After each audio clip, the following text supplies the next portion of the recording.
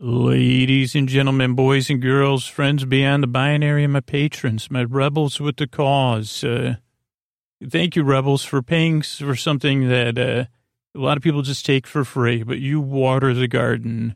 You sustain it so it can bear fruit, really, or vegetables, of course, or leaves, which is probably because it could bear leaves, because they say, well, man, those leaves are really... They're good for landing. They're good for eating for the most part. Roughage, make it waving in the wind. So thanks. Fruit and vegetables get, our leaves of they're leafy greens more. So thanks, patrons. Thanks so much, and let's get on with the show. Hey, are you up all night tossing, turning, mind racing, trouble getting to sleep, trouble staying asleep? Well, welcome. This is Sleep With Me, the podcast that puts you to sleep. We do it with a bedtime story. All you need to do is get in bed, turn out the lights and press play. I'm going to do the rest. What I'm going to attempt to do is create a safe place where you could set aside whatever's keeping you awake, whether it's thoughts, feelings, physical sensations, things on your mind, things you're feeling, things coming up. It could be on the road, someone else is on the road, temperature, whatever it is, whatever's keeping you awake. I'd like to take your mind off of that. And what I'm going to do is I'm going to send my voice across the deep, dark night. I'm going to use lulling, soothing, creaky dulcet tones, pointless meanders, rustified tangents, friendly banter, extra words. If you're new, let me give you, usually I go off topic for a few more minutes, but let me give you a couple things right up front. I'm glad you're here. Welcome. And I appreciate your time, and that's why I want to tell you these things. One, give this podcast a few tries, but when you do, you can consume it however you wish, but don't try to figure it out too much, because you see, just kick back and passively kind of observe it. Kind of like watching a fish in a fish tank. It would be the best way to describe it. You don't really, there's not too many times you're focused. They don't say, hold on, I'm focused on the fish tank. They say, we got the lotteries on the other line, Bob. Well, hold on. I'm focused on the fish tank right now. I can't. I'm paying strict attention to these fish in this fish tank. And they say, well, it's about the lottery. They need to hear from you in the next 4 seconds. Sorry, I'm focused on the fish tank. Didn't you hear me the first time I said it? And then they say, okay, we got the whatever national greatest award winners award ever for award giving on the line. Well, no, I'm still watching the fish here. I'm focused on the fish tank. There's a whatever you call that, a treasure chest that opens every once in a while with bubbles. And they say, Bob, that fish tank's been in our home for 8 years. I got to get back to the treasure chest, because when it opens, then it closes again, and I'm trying to figure out what's in there. So you can't, I guess that would be an interesting way to consume podcasts or fish tanks. And there is something soothing sometimes about fish tanks. Everybody might have a different, but where you just kind of, notice every once in a while you'll look at the fish. You'll say, you say, is the fish going to the number, are you going to the bathroom? Then you say, okay, I'm not going to look at the fish tank ever again. Inevitably you do. When you're feeding the fish, you usually give it attention. When you're when you're in a certain age range, I'd say second grade to fifth or sixth grade, and you go over to somebody's house and they have a fish tank, you usually look in. Some people are tappers. Some people are not tappers. Maybe I'll come back to this fish tank metaphor. But so don't try, just kind of kick back and watch me like I'm a fish wandering around, because it's pretty much what I am. And they say, just like in those Pixar movies, they say, ooh, going around again. So that's one thing. Just try, don't focus too much. I'm here to help, and it's a bit different. It's pretty goofy, and it doesn't have to work. There's no pressure. There's no pressure on you to fall asleep. That's one thing. You can just kind of kick back, and I'm going to keep you company, and we'll see how it goes. But give it a few tries. It doesn't work for everybody. But really, in all honesty, I'm here to help if I can. Okay, so that's one thing. Okay, here's another thing. You don't need to listen to me.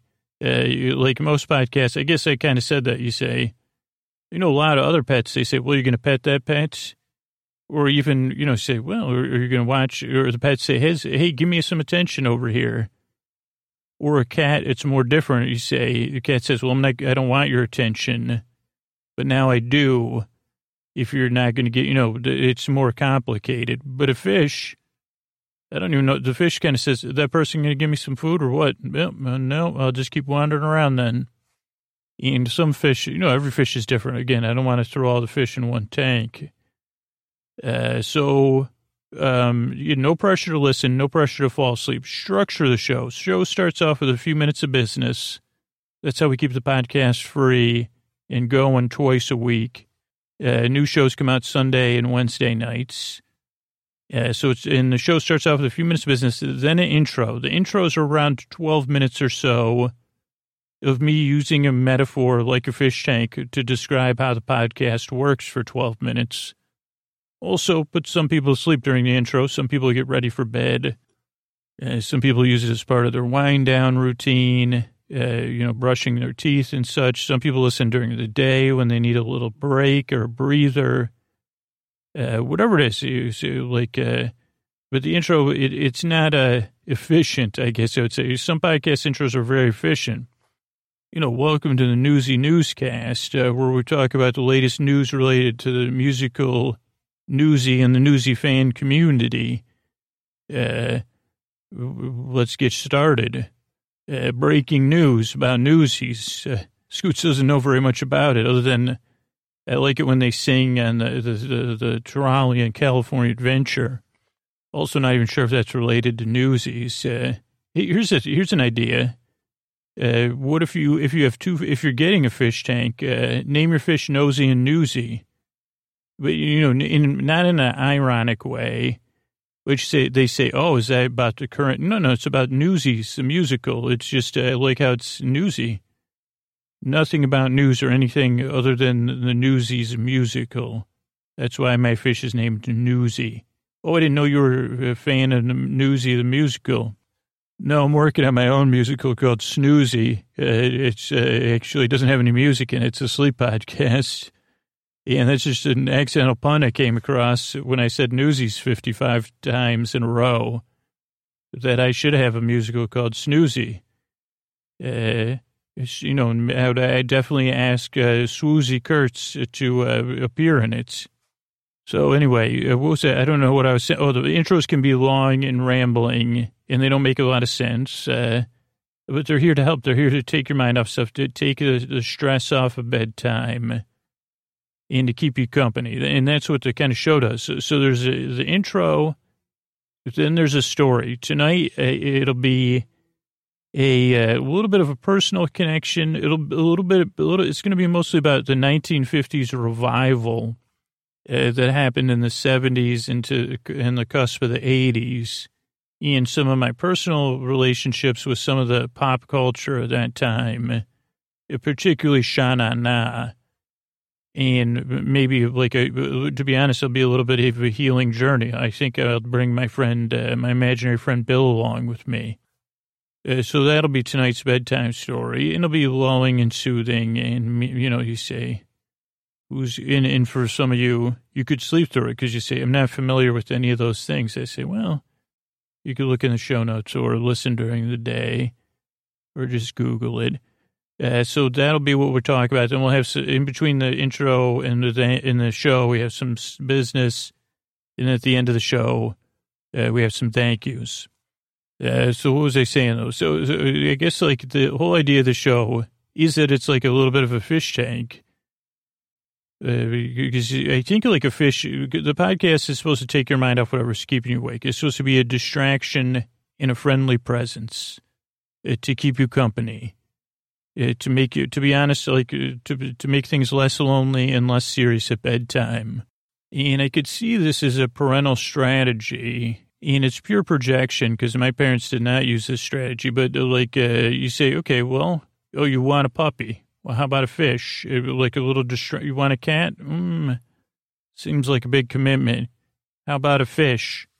In the hopes, I would imagine, that the fish would distract you from they say, okay, well, you're getting a pet, and maybe it's a good testing ground to say, well, can you care for this pet?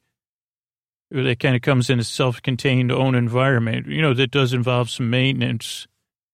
So I've heard. I don't think I've owned any as an adult. As kids, we had fish on and off. Yeah, but so what was my point? I remember setting a few fish for free. But like goldfish free.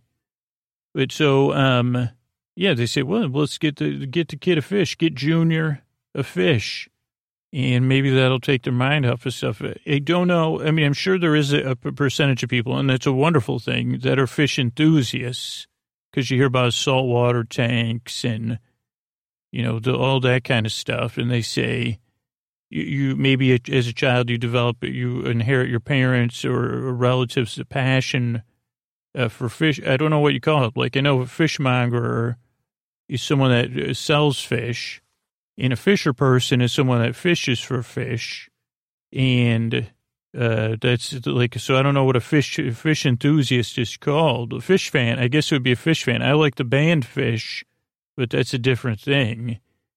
But so you'd say, okay, well, or maybe just as a kid, you say, well, what do you want for Christmas? You say, well, I'd like this, or I'd like to have like some games, or, something I could use my imagination with, or maybe an art pad. Maybe I want something that makes, bells, that has bells and whistles on it, and some tinsel, like not tinsel, but I always wanted something with those ribbons. I don't know what they're called, tassels. I'd like something with tassels. They'd say, tassels? I say, yeah, that's what I'd like, tassels and ribbons, please. But maybe some children say, what I've always wanted is a fish of my own. Okay, that'll be in the musical. That's a definitely easy number. In the Snoozicle. What did I say it was going to be called? The Snoozicle, starring Swoozie Kurtz, A Fish of My Own. That'll start when she plays the little Andy in her room. And yeah, I think this, to talk about changing subjects, but I could see it. Swoozie Kurtz, she's playing the great sleep podcaster, Swoozina. And she's talking about the days when she was a little Andy in her room. And that that would be her first, there'd be a number first, because I think that usually there's like two songs. And then she would say that would be what she needed. This would also set up a metaphor for the rest of the musical. And the song would be A Fish of My Own. Maybe it's already in one of the musicals. It could be. So it'd be like maybe that she's gone somewhere and seen someone else that has fish. And she just wants a fish of her own. And it could also we could use it for exposition for the parents, because one of the parents would be like, don't you want some sea monkeys? Don't you want some sea monkeys? Or maybe a sibling says that, and then they say, those are just fake. So anyway, back to the podcast. So the whole idea of the podcast is to keep you company. Like you say, well, you got that fish in your room, Swoozie. And she says, actually, I'm the actress. I'm playing a role. I'm not, don't get super meta where you're talking to me. Talk to Andy. They say, okay, well, we know you wanted a puppy and a cat, but we got you this fish. And she's also said, this is the wrong musical because this one I'm asking for a fish. I say, you know what, believe it or not, Swoozie, you're going to have to excuse me. I'm in the middle of a sleep podcast introduction. Not the imaginary musical I never wrote about that you're starring within my imagination. And also, how come I can't get tickets to a music? Like, it's easier to get tickets to Hamilton than to get tickets to this musical, the Swoozicle. The Snoozicle. That's the industry name for it, Swoozie, because you're so great in it. That was what a review I was going to write was, you'll swoon for Swoozie in the Swoozicle. That's not a snoozicle. And soon you'll be asking, who's the whoosicle? when you get served from the Seuss estate, the Seuss estate, they say we can't use any of those. Anyway, if you're a new listener, sorry, Swoozie, let me get you coffee. Also, would you like a fish? That's why you're saying, okay, here you go. There you go. A fish of your own. Okay, I think I got out of that one. So if you're new, the podcast's a little bit different, a little bit goofy, a little bit silly. Here to keep you company.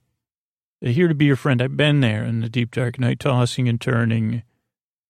And if I can, I'd like to distract you to make bedtime feel a little bit less serious. And I'll be here for an hour. So you drift off when you do. And if you don't, I'll be here till the very end. You can queue up another episode, too. And I'll be your companion here. And I say this every time because I mean it. I appreciate your time. And I work very hard. I yearn and I strive. I'd really love it if I could help you fall asleep. And here's a couple of ways we keep the show going. Hey, everybody. It's time for this episode will be a little bit different. If you've been here a while, we've done a couple similar to this. But never like this. Like some things have came up and trickled up, bubbled up. And in all honesty, I said, that's not a podcast episode. And these topics, I said, hey, come explore me, come look into me, dig a little deeper. And as sometimes I do, I said, yes, okay, let's look into this. Let's dig a little deeper. And it's something mostly from my past. And it's a pretty neutral thing for most people, I think, or for a lot of people, a positive thing. But for me, I didn't have, my memory of it was unsure. And so I wanted to go there. And usually when I go into these past things, I like to bring along my friend Bill, who I just reunited with, my imaginary friend Bill. So, Bill, could you come in here? Bill, are you in here? He said, just kidding, Bill. I know you're here. That was just imaginary friend-based humor. Wait a second, Bill. Sorry. Okay, sorry. I just was making sure you were sitting down. Do you need a set of headphones, Bill, and a mic? No. So I'm here with my imaginary friend, Bill, my imaginary friend from childhood, all the way back. Been a while. I know, Bill. I know it's been a while. Every time I bring Bill back on the show, I wonder, maybe this will be the day, though, Bill, because I could really use you. Really, I'm not kidding. Thanks. Bill took my hand in his hands. It's just the kind of thing an imaginary friend would do, Bill. Thanks. I could really use you at the time right now, Bill. So thanks. Thanks for Bill's rubbing my back. And I kind of think he's rubbing yours, too, and taking your hand in his hand. It's nice, but Bill's my childhood imaginary friend. And again, Bill's a little bit, neutral face, not a frowny face, because you're trying to comfort me and soothe me. Thanks, Bill. But Bill is, every time we reunite, which has been, I think, twice in the past 4 years, they say, Bill, this is it. We're going to spend a lot more time together. And, that happens with some of my real friends that I've moved away from, that I don't talk to. I say, okay, this is it. After this phone call, I'm going to be on top of it in regular touch, so much better about it. And I don't, but Bill, I guess I don't have that excuse with you. And maybe I just need maybe I just need to remind myself that you're here to soothe me, to be at my side, or to play with, too. Bill wanted me to say, not just to comfort, but to play with. To imagine with, to look at clouds with, right, Bill? Yep, oh, yeah, that's good stuff, huh? To lie and listen to sounds, oh, yeah, those are good times. Well, Bill, you don't have the pleasure of the Sleep With Me listener who knows the title of the episode. And actually, I don't even know the title. I'm only guessing at the time. But a couple of things have come up, and I guess I don't know if my mind has its own zeitgeist, Bill. Like, yeah, no, you wouldn't be. You'd be on it today. New in the zeitgeist, now trending. Ideally for this day forward, my best friendship with my imaginary friend, Bill. Yeah, Shane and I did a lot of work with you, Bill. But Yeah, well, yeah, I know that was work. It wasn't connection, but okay, I'm here. I'm back here with you, Bill. And where was I? I was saying, I guess. Oh, sorry.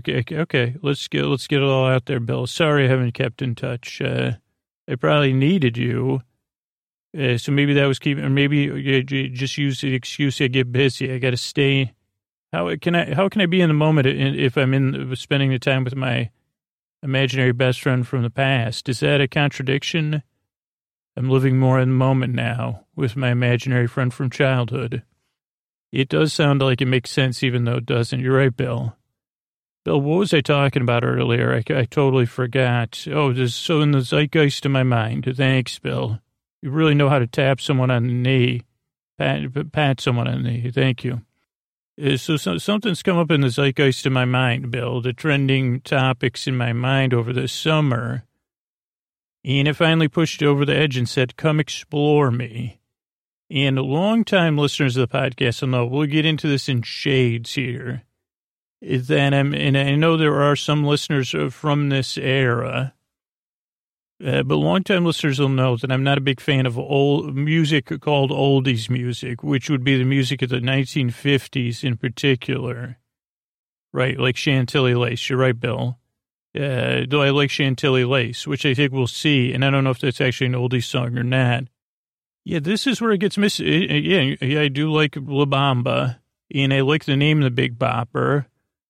And, yeah, I guess it's a complicated, and, yeah, I like the Blues Brothers. I don't know if they're connected to the 50s, though, Bill.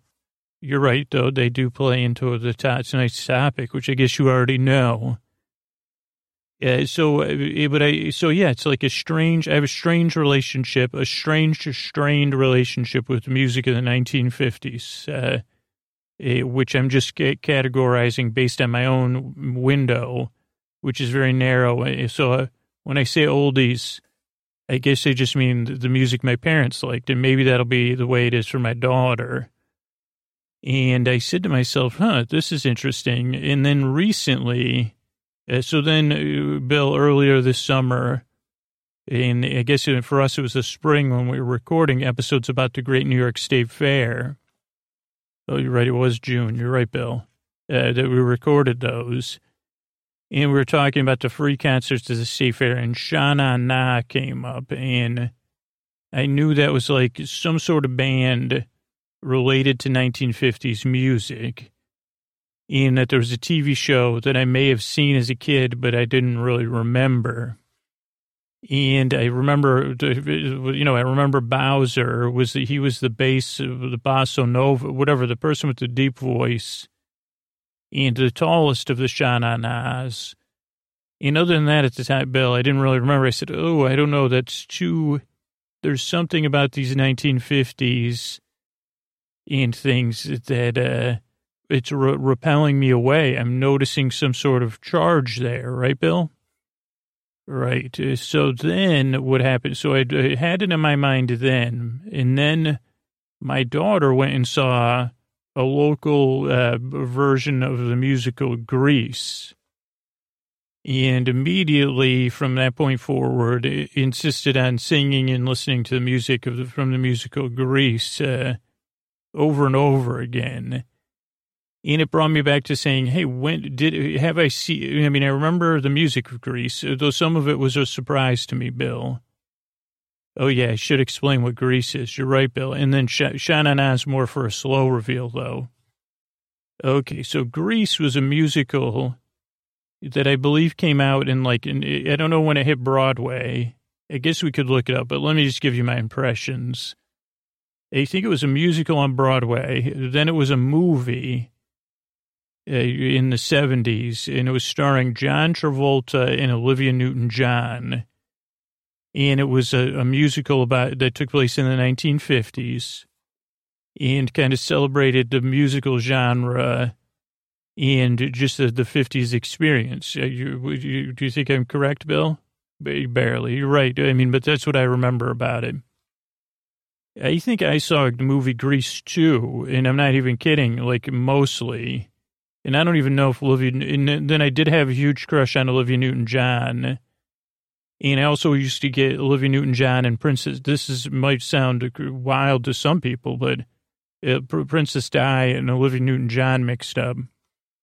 I think just in my head, or they would remind me of each other and one another, and they would give me that good feeling. Yeah, no, it wasn't a giant crush on Olivia Newton-John. Maybe, yeah, just was a very, I guess, Bill. I don't know if I'm comfortable saying that I was just attracted to her, but I guess I'll use your words. I think it was more, but I didn't really watch the Grease musical, so my attraction didn't stem from that. And that maybe the first time I saw Grease probably wasn't when it came out. It was many years later, after I'd seen Grease 2. You're right. And I'm not even sure. I can remember who the lead was in Grease 2, kind of. And then I can't really remember anything else. Right, and then there was okay, let's take it one thing at a time, though, Bill. Let's not get ahead of ourselves. I know you wanted to talk about The Outsiders, another movie I did see, but afterwards. So these weren't formative movies from my childhood. I think they would have been formative repeat movies or whatever of my childhood, or formative experiences before I was conscious. So maybe I did see them. But I don't remember it. And then I've never seen, now, Bill, this is another one in these movies. We'll go into the 1950s revival, and we'll look some facts up there. But, so I didn't see Grease. You're right, Bill. Thanks for keeping me back on track. But my daughter started to talk about it, and I was actually surprised at one of the songs, which it sounded like a disco song to me, which goes, "Grease is the word, have you heard," or something. But it has like this disco sound to it. And I said, oh, I always thought that was just a disco song. I really had no idea it was from the movie Grease. I didn't think they were saying Grease is the word. Have you heard? I thought they were saying like some disco word. And I just thought it was a song like you'd be, when I picture disco, I picture roller skating, disco dancing. And so I could picture people roller skating and disco dancing to that song. Maybe because of people with the sweet moves at Golden Gate Park that I check out sometimes. But so, okay, so that's that, Bill. So Grease was reintroduced into my life, and I don't know what ambivalent means, but I was like, okay, this is a good thing. She loves Grease. Let me try. And I'd say, okay, well, can you not sing that? And then as a parent of, I'd say, well, boy, that's some racy stuff, this Grease. What kind of behavior is this encouraging? And then I said, I've become my parents' parents or something. What kind of well have I fallen into, Bill? And it reminded me that I have this complicated relationship with the 1950s. Wasn't around in those eras. And I think because I was in the 80s, maybe there was this strange relationship with the 80s and the 50s. But particularly the music. And so I said, okay, well, Grease feels like a little bit of a parody of that music, or a musical version of it. And I said, okay, I like that song. That one's not bad. So whatever. My daughter's been singing a lot of those songs. And so then I started to, I don't know if a third event happened, Bill. Maybe we'll remember talking about it. But then something else returned me to Sha Na Na. And like initially, before I started this investigation, Bill, into this trip into the past, here's what I remember about Sha Na Na. There was a TV show. I guess it was on at some point when I was a baby or something. And I said, I think I remember watching that show. And then I said, I think I remember going to a Grease concert and not enjoying it, but that I could see Bowser up on stage. And you're right, Bill. Better explain Sha Na Na in the 1950s. Okay, maybe should we dig into some? Should we go factual and then personal, Bill? Okay, so I'm going to bring you some facts now about the 1950s, the 50s revival in the 70s, based on some articles.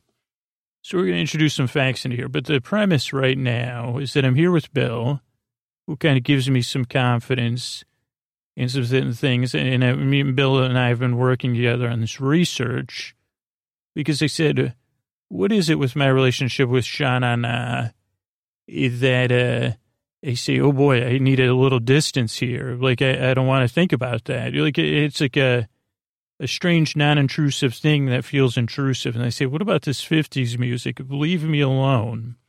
And even Grease, I say, okay, can you keep that Grease at a distance from me? Please keep that Grease off of me. No Grease lightning for me. I'm not going to go, Grease is not the word I've heard. And so I just thought it was interesting. And when Bill's here, like when I went back and investigated clouds, it was able to be this healing journey with Bill. So I figured we could try to heal, or not even heal, like maybe just walk into the past from an adult position of security, since I have my imaginary friend Bill here. Okay, so we have these 3 articles here. There's 3 articles that are here about the 50s revival. And this first one will give us an overview. It's from MeTV, and it's by the MeTV staff, February 2nd, 2016. 9 reasons the 50s were better in the 70s. So this is kind of a positive nostalgia about the 70s version of the 50s. In the 70s, there was a wave of nostalgia like never before, and people wanted to revisit the 50s, and some of it was about the nifty 50s. And let's see, so we had oldies stations, and this has a cover picture from the movie American Graffiti. And we did have this, I think we had this record at my house, and we kind of would play it. I guess I'd have to look up what's on there at some point. But then there was oldies stations, which became very famous, I guess. Then there was American Graffiti, the movie. Coming of age, it's set in 1962, and it was a George Lucas movie. One of my friends loves this movie, and that might be why I haven't seen it, is just to kind of frustrate him. And it was also a catalyst for Happy Days and Laverne and Shirley, and it was very successful. And I still haven't seen it, which is probably I probably should see it, Yeah, maybe, I don't know. I guess I could see if it's my daughter. It's PG, so maybe I could see it with my daughter. Then there's a movie, or the TV show, The Happy Days, which I do remember. And Ron Howard, who was the lead character, I think, in American Graffiti, is one of the main characters in Happy Days. Richie Cunningham, now a beloved director. But when it came to 50s nostalgia in the 70s, this was a TV sitcom, and it followed mostly the Cunningham family, and Joni and Richie and the parents. And then Fonzie was this cool dude that lived back behind their house, played by Henry Winkler. And I don't really remember, well, we don't want to get too deep into the Happy Days, but this really helped. Then Laverne and Shirley, which I would say, this I haven't seen, but I would bet this would age kind of well because of the brilliance. But I can't get too deep, which was a spinoff. You should just do like LaVille, Lavazzo, Schmazel, Tzebek Incorporated. We're going to do it. But it was Happy Days was a spinoff, Laverne and Shirley. It wasn't so much 1950s, so maybe that's why I have a positive view of it. And that was a career maker. So another show to check out. Just Google it and say, okay, Laverne and Shirley. Then there was Grease, which came out in 78. I guess that's what was I guessing? I thought it was early 70s. And it was based on the 72 musical. It was a love story about 2 teenagers who grew up in opposite worlds. And the film was so popular that subsequent productions of the musical had to be altered to include popular elements from the film. And this says it's the highest grossing movie musical of all time. Then Elvis was a wave of nostalgia in the 70s, who had a career revival after things not going great in the 60s. They say, of course, Elvis's resurgence was in part due to his enduring popularity and talent. But if it wasn't for his 70s resurgence, he might have the same legacy he has today. Then this one I'm not familiar with, but it came up a few places. The Lords of Flatbush. It wasn't as popular as the other throwback films, but it was influential. It stars then unknown Sylvester Stallone and Henry Winkler. Then Sha-Na-Na, which we'll talk about. We'll just skip over that. So that was the MeTV article, a little overview. Then there's an article from theartifice.com. And, maybe we should read this. Let's read that one third, because that's, I guess these are both kind of this way. So this is good. So let's read the Artifice one next then. The Nifty 50s, an American myth in the 70s. And let me see if I can see an author here and the date of when this article came out, but I'll link to it. I'm not seeing anything on the mobile page, but it's from theartifice.com. During the 70s, like, people were it wasn't a great time. And people yearned for a more relaxed, carefree life. And people said, well, let's encourage that nostalgia of the 50s to alleviate this tension. And so the invocation of 50s in pop music and film suggests, that people said, well, I'm kind of over the 60s, or I didn't enjoy the 60s.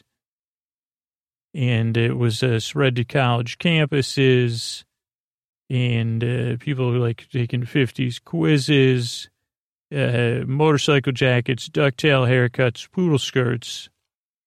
Elvis, who was at the peak in the 50s, then Grease came out in the 70s, Happy Days came out. Oh, this was the end of the 70s, 78.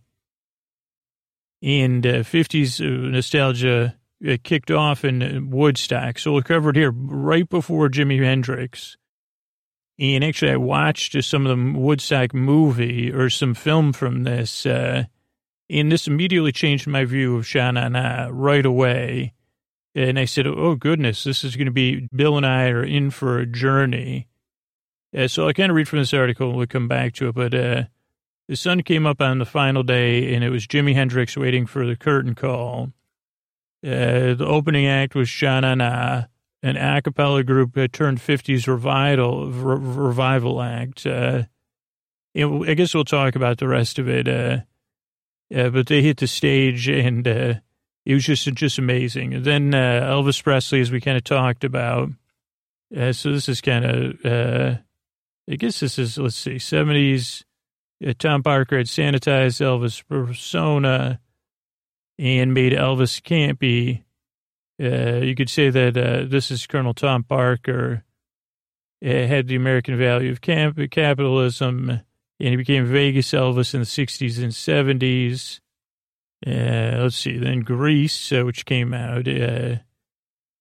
Let's see. Grease deserves to be an American myth because it's a reminder of who we want to be, where there ain't no rules. This opens, Love is a Many Splendor thing, opens this movie musical with a marvelous, soaring, inane sound. Olivia Newton-John as Sandy and John Travolta as Danny have a summer romance. But then they run back into each other at Rydell High School, which is Danny's universe. Danny was the coolest greaser in town, and he was trying to avoid Sandy because he wanted to be tough as the leader of his group, the T-Birds. Sandy was determined to win her love back with her crew, the Pink Ladies. And she figured out a way to sweep back the leader of the Burger Palace Boys. This article says Grease pulsates with the rhythms of the 50s. The music fits the characters. Danny is love struck as Sandy explodes on the scene later on. And they sing, "You're the one." Oh, that song was from there too. "You're the one that I want." I guess I kind of knew that. So it had everything that teenagers wanted. Then there was Happy Days. These happy days are yours and mine. A jukebox was a symbol of the 50s, and Happy Days played on that. Well, as a sitcom in the 70s, it was all about the 50s nostalgia. It was on Tuesday nights at 8 p.m., and it show centers on the all-American Cunningham family. Howard, Marion, and their two children, Richie and Joni. Their boarder turned a greaser social good guy, Fonzie, better known as the Fonz. And Fonzie was there to kind of mentor Richie and kind of be an older brother type figure. He also tutored Richie's friends Patsy and Ralph. And later he had, it was a popular show. The Cunningham family had the value of eating dinner together. Fonzie always appeared in leather jackets and with a motorcycle. He was an American individualist. And while people might have said he was a troublemaker, he wasn't edgy like James Dean or Marlon Brando. And Richie was always a good guy. Happy Day was born by two snowbound TV executives in Newark, New Jersey airport in 1971. Michael Eisner and Tom Miller were looking for nostalgia, innocence, and morality by coming up with a family-oriented sitcom as a distraction. Then it talks about, so the nostalgia of the 50s is presented by Sean at Woodstock in 1969. So it's an Artifice article, nice little article there. Then this one's from rebeatmag.com. And those weren't the days, the 50s revival of the 70s. This is by James Ryan, February 24th, 2015. He starts with a quote from Bruce Proust. Remembrance of things past is not necessarily the remembrance of things as they were. You said it. And it says, by the end of the 70s, everyone liked it again. You know, people didn't like disco or punk or, even the 60s. So they had, poodle skirts, kind of the same thing we said, which was created this nostalgia movement. It began almost as soon as the 70s because they started Dan Coffey started it, and Jerry Osborne, who was under the name Dan Coffey, started KOOL-FM in Phoenix, and that was the first oldies channel. And then it was emulated by other markets, hitting New York in 72, WCBS. Then in 72 was also the musical Grease on Broadway. And then all the stuff appearing in films like American Graffiti. Oh, the album had 41 original hits from the soundtrack of American Graffiti. And so it reintroduced such artists as Bill Haley, Chuck Berry, Buddy Holly, went triple platinum. And then they were still revisiting a decade when Gary Marshall offered a pilot to ABC, New Family in Town, which they passed on. They did suggest it be reworked into a segment for the then airing Love American Style under the title Love and Happy Days. And then after American Graffiti took off, Marshall said, hey, let's work this into the show, Happy Days. And it was a moderate success. It was 16th place overall in the Nielsen's in 74. It was a one-camera on-set shoot. And then it became a three-camera show in front of a live studio audience. It was so successful. Then Laverne and Shirley, which averaged a third overall for the season in the Nielsen's in its first season. It also spawned a 70s sitcom, Mork and Mindy. Okay, 1974 saw the release of Stephen F. Barone's The Lords of Flatbush with Winkler, Sylvester Stallone. And then in 77, the variety show Sha Na Na, named after the group we'll be talking about a little bit more, hit the thing. This is the high watermark came in 78 with the release of Grease. It says two major theatrical releases. The bigger one, the one that went straight for the spirit of the decade, was Grease. So that was one. Then another one, American Hot Wax, a biop on Alan Freed, centered around a show at the Brooklyn Paramount. It had Jay Leno, Fran Drescher, Lorraine Newman, and performing was like Chuck Berry, Jerry Lee Lewis, Jaw Hawkins, Frankie Ford.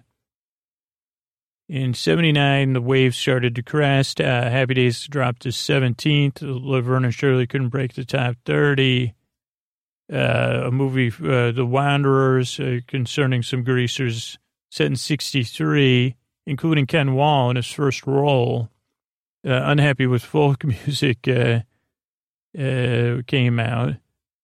The question left behind in this article asks, what was it that made Americans run towards the 50s at that time? Anything we could see. It was a time of change.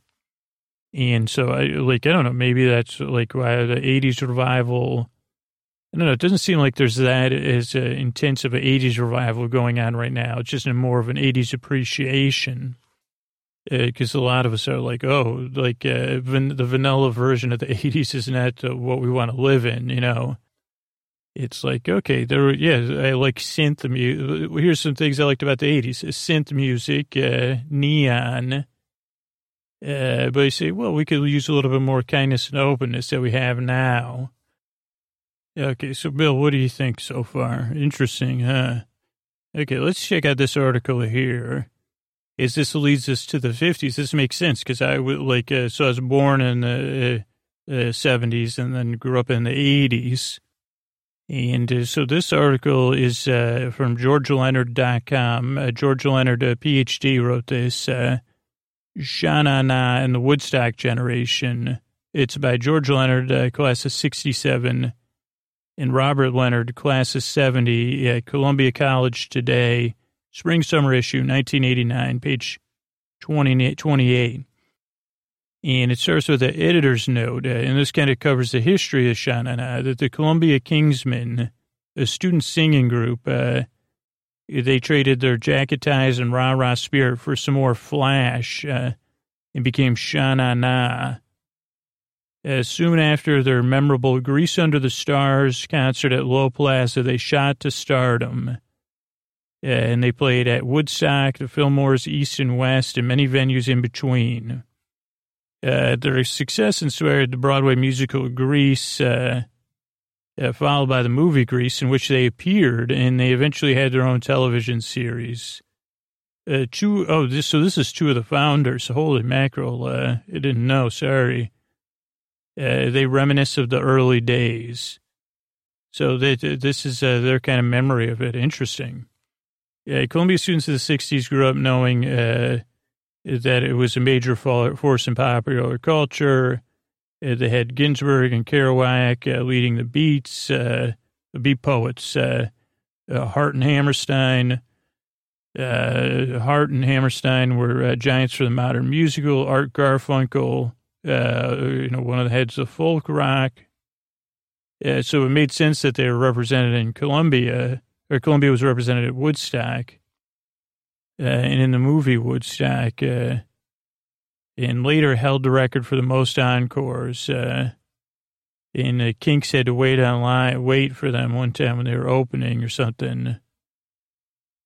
So Sha Na Na started as the Columbia Kingsmen, even after Woodstock, during their fame as a Fillmore headliner.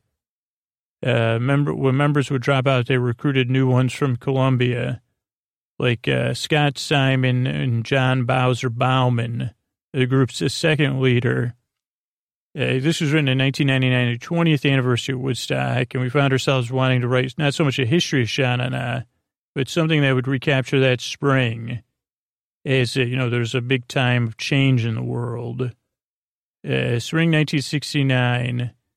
The glory that was Grease in Woolman Plaza, the first East Coast Grease Festival, and the Grease Under the Stars concert.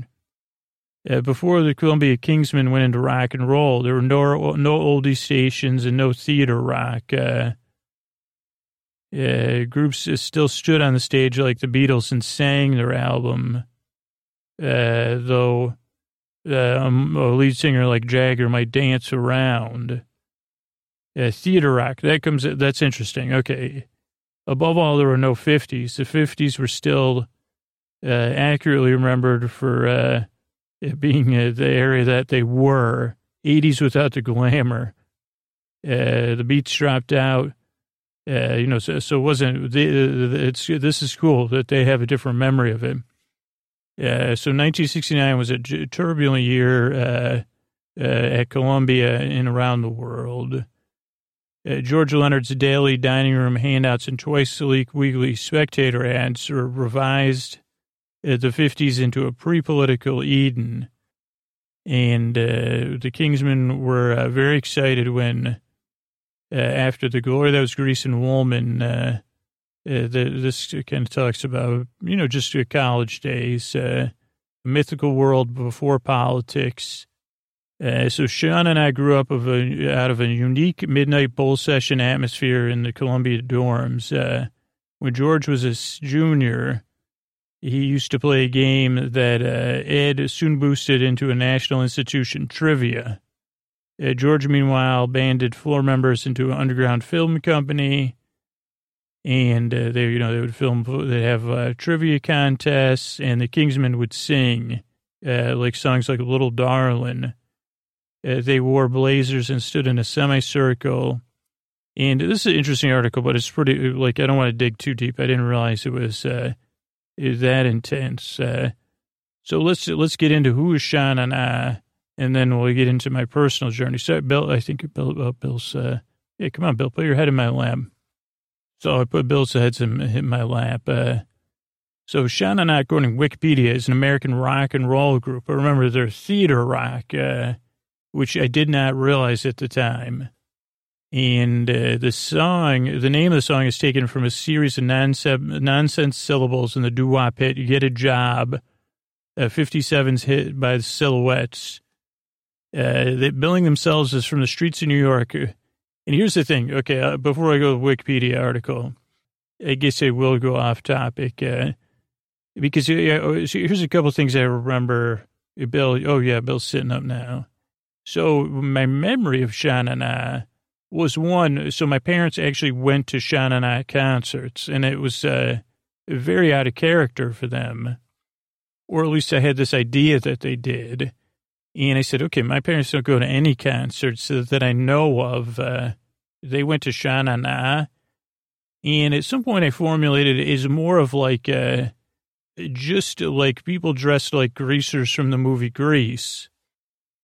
Standing on the stage. I guess I kind of viewed it in a serious, I don't know why. I mean, maybe because it was from my childhood memory of like, kind of like a cover band. I don't know. I really had this memory of it in some like serious, non-fun way, which doesn't make any sense because even if you were covering the music of the 50s, and maybe it is just my objection to vanillification. Like I said, well, I don't want to be into I'm not into, idealizing a time that never existed. So I just had this memory, I mean, mostly of Bowser going, like at the TV show, I think he would sing a goodnight song, and he would do something with like his bicep and his hand, and he had the deep voice, and he was silly. And I remember laughing at that. And so I said, well, if they're in concert, I was just picturing, I said, what would that be? And I didn't really remember anything about the TV show other than that Bowser part. And so, I don't know, I guess I held some strange resentment or assumption about Sean and I. And then I loaded up this Woodstock video. I mean, I read about it, I said, Gold LeMay, that doesn't sound like the Sean and I that's in my memory. And then I saw, I saw the video from Sean and I mean, obviously there was probably a lot going on at Woodstock, that people were feeling pretty good. And the members of Sean and I did, like, they were dressed, I don't know, it was something bordering fun and campy without, and maybe some people felt like it wasn't like just celebrating the 1950s. Yeah, but it wasn't making fun of it either. It was something, I guess, like, it was neither.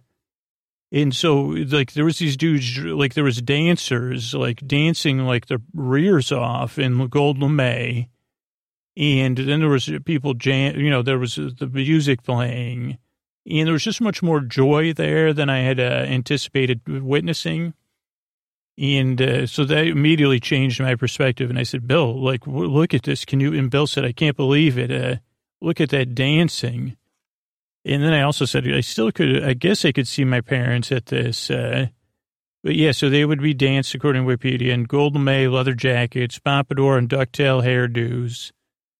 And they would do a song and dance repertoire of classic 50s rock and roll.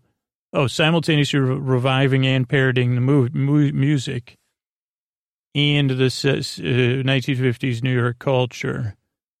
Sean and I also hosted a syndicated variety series that ran from 77 to 81. And the current touring group features original members Donnie York and Jaco Marcinello and Scott Simon. Everyone else from the original band and the TV show has since departed. So, yeah, they started at Columbia as a Kingsmen. Then they started performing, and they got this conceived by George Leonard, a graduate student in humanities. They started performing in 1969, kind of at the height of the counterculture.